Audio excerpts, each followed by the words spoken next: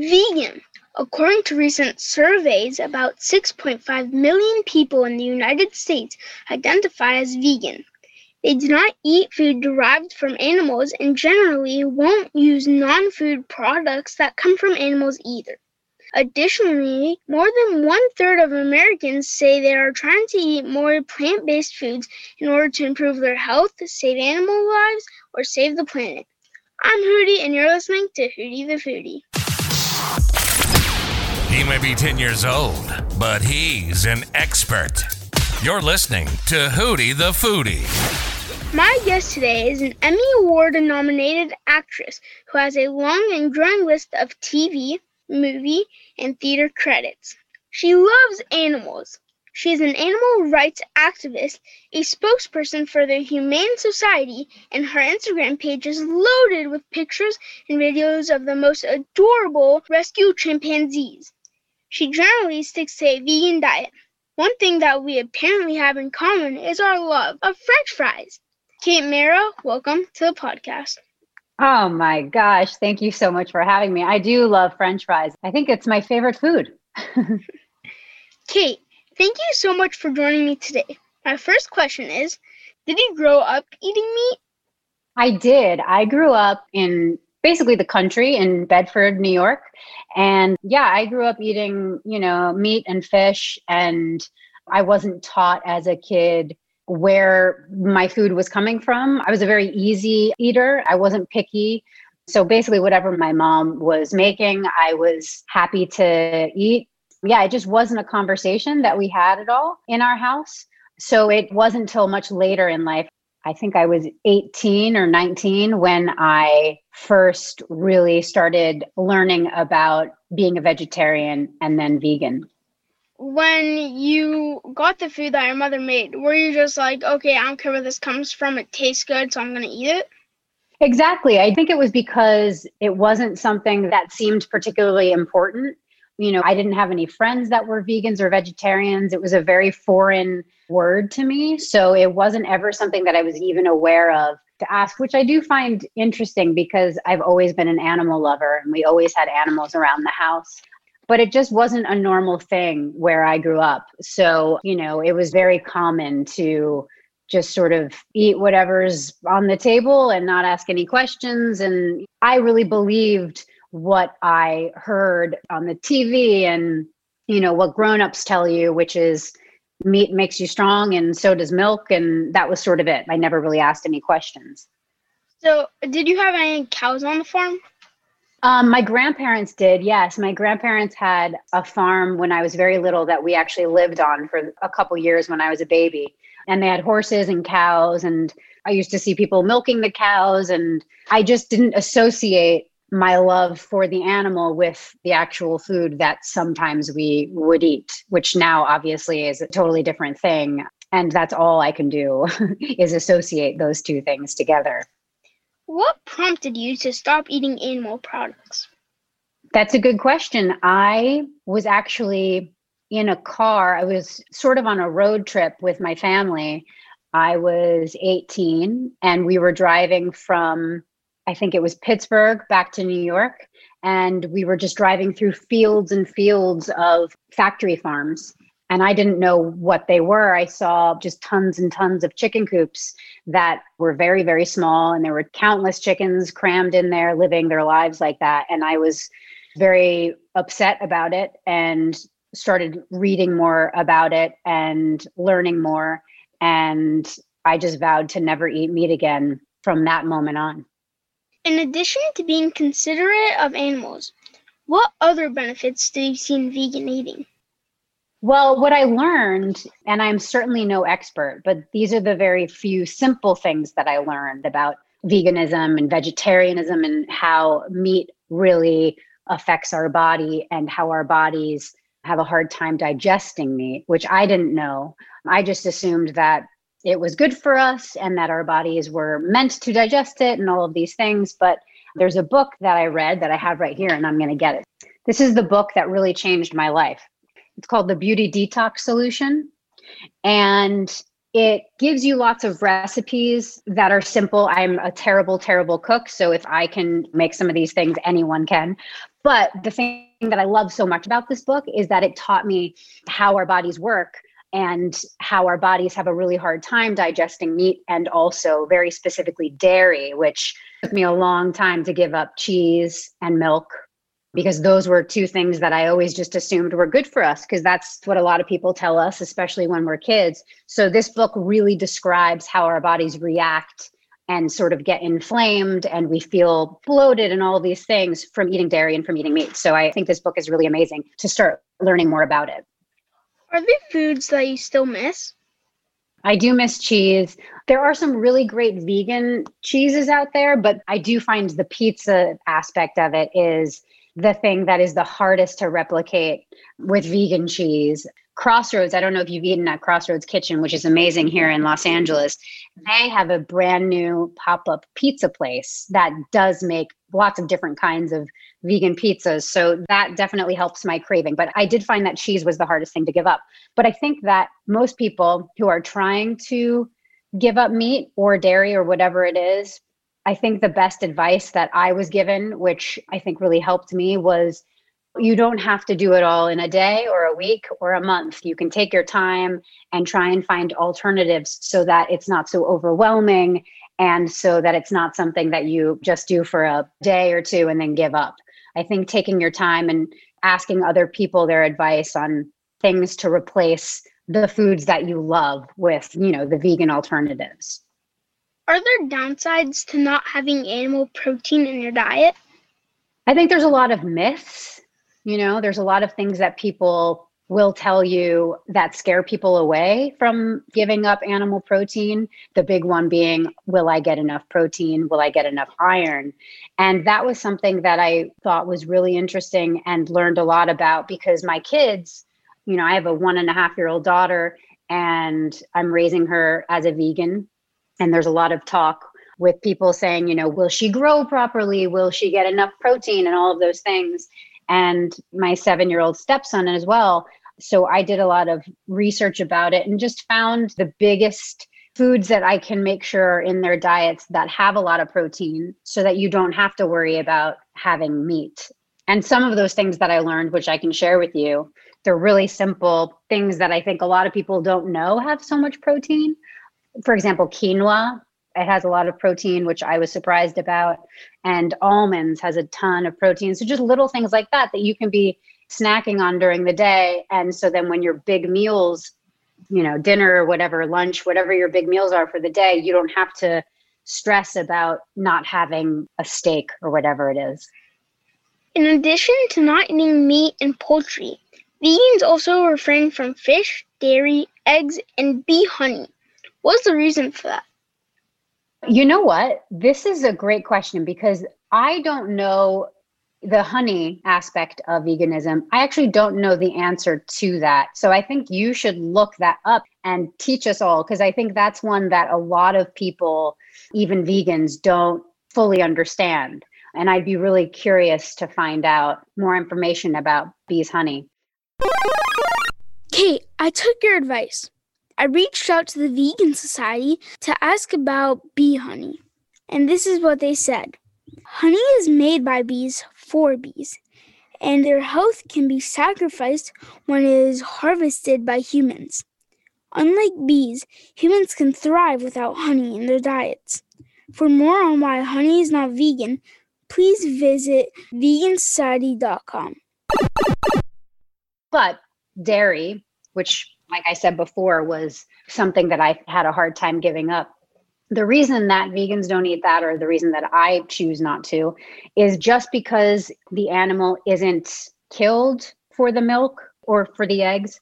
Most of the time, the animal is treated very inhumanely and has a really terrible life in order for us to get the milk or to get the eggs.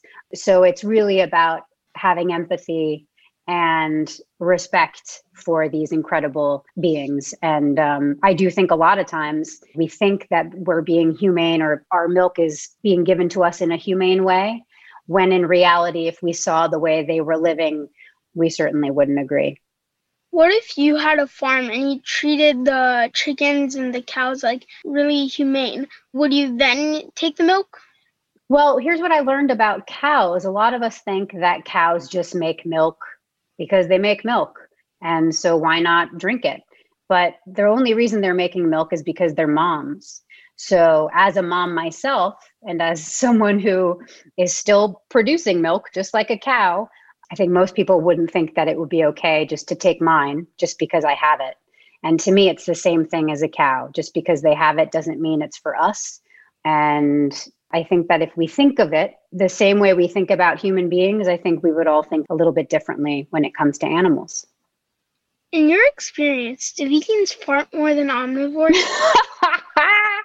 No. You know why? My husband in there is not a vegan. And there's some Gas X on the counter over there, and it's not mine. So I could show you as proof, but I think you'll trust me. I trust you. We're going to take a quick break, and we'll be right back with Kate Mara.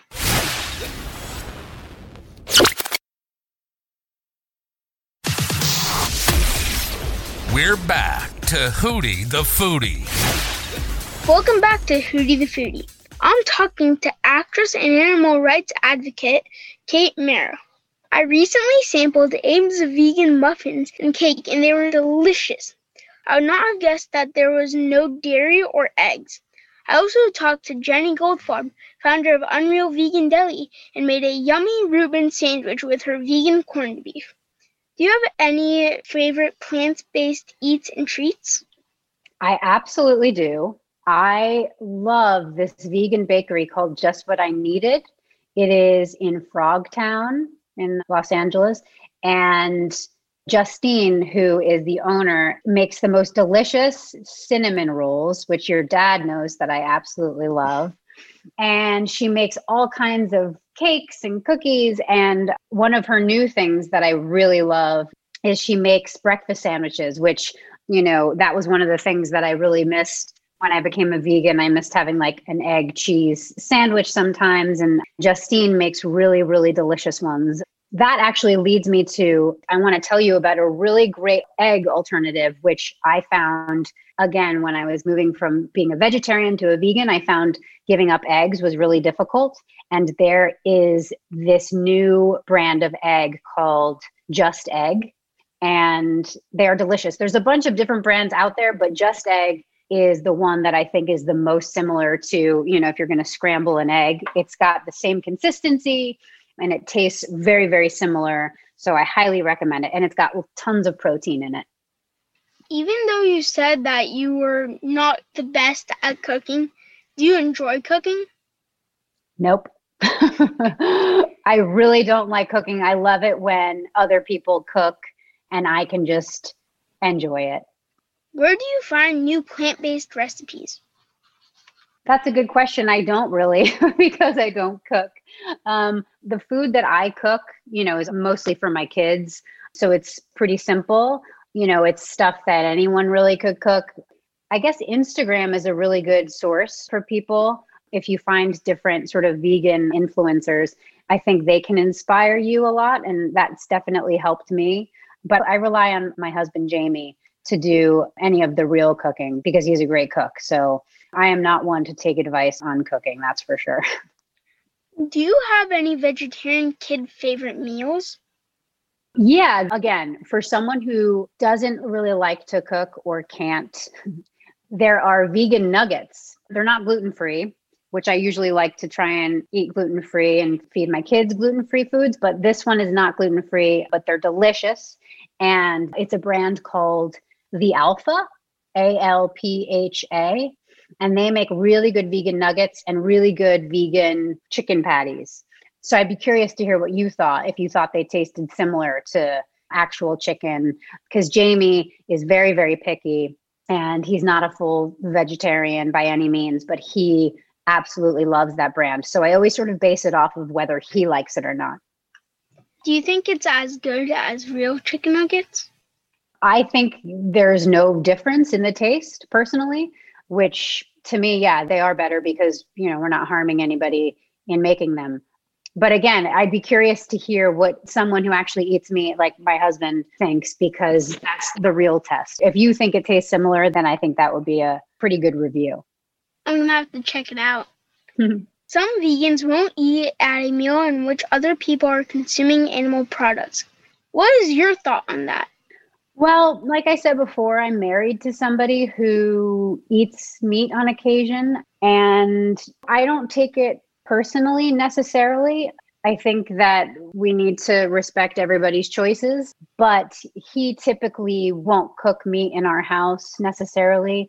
Really, I think the only time he'll eat meat is if sometimes we're out at a restaurant and it's a special occasion or whatever. But yeah, I mean, I try not to be. I also just grew up with it. And so I have a lot of friends who are not vegans. And to me, everybody has the choice. And so while I might not agree with it all the time, I think it's really important to not be too judgmental because everybody's on their own journey.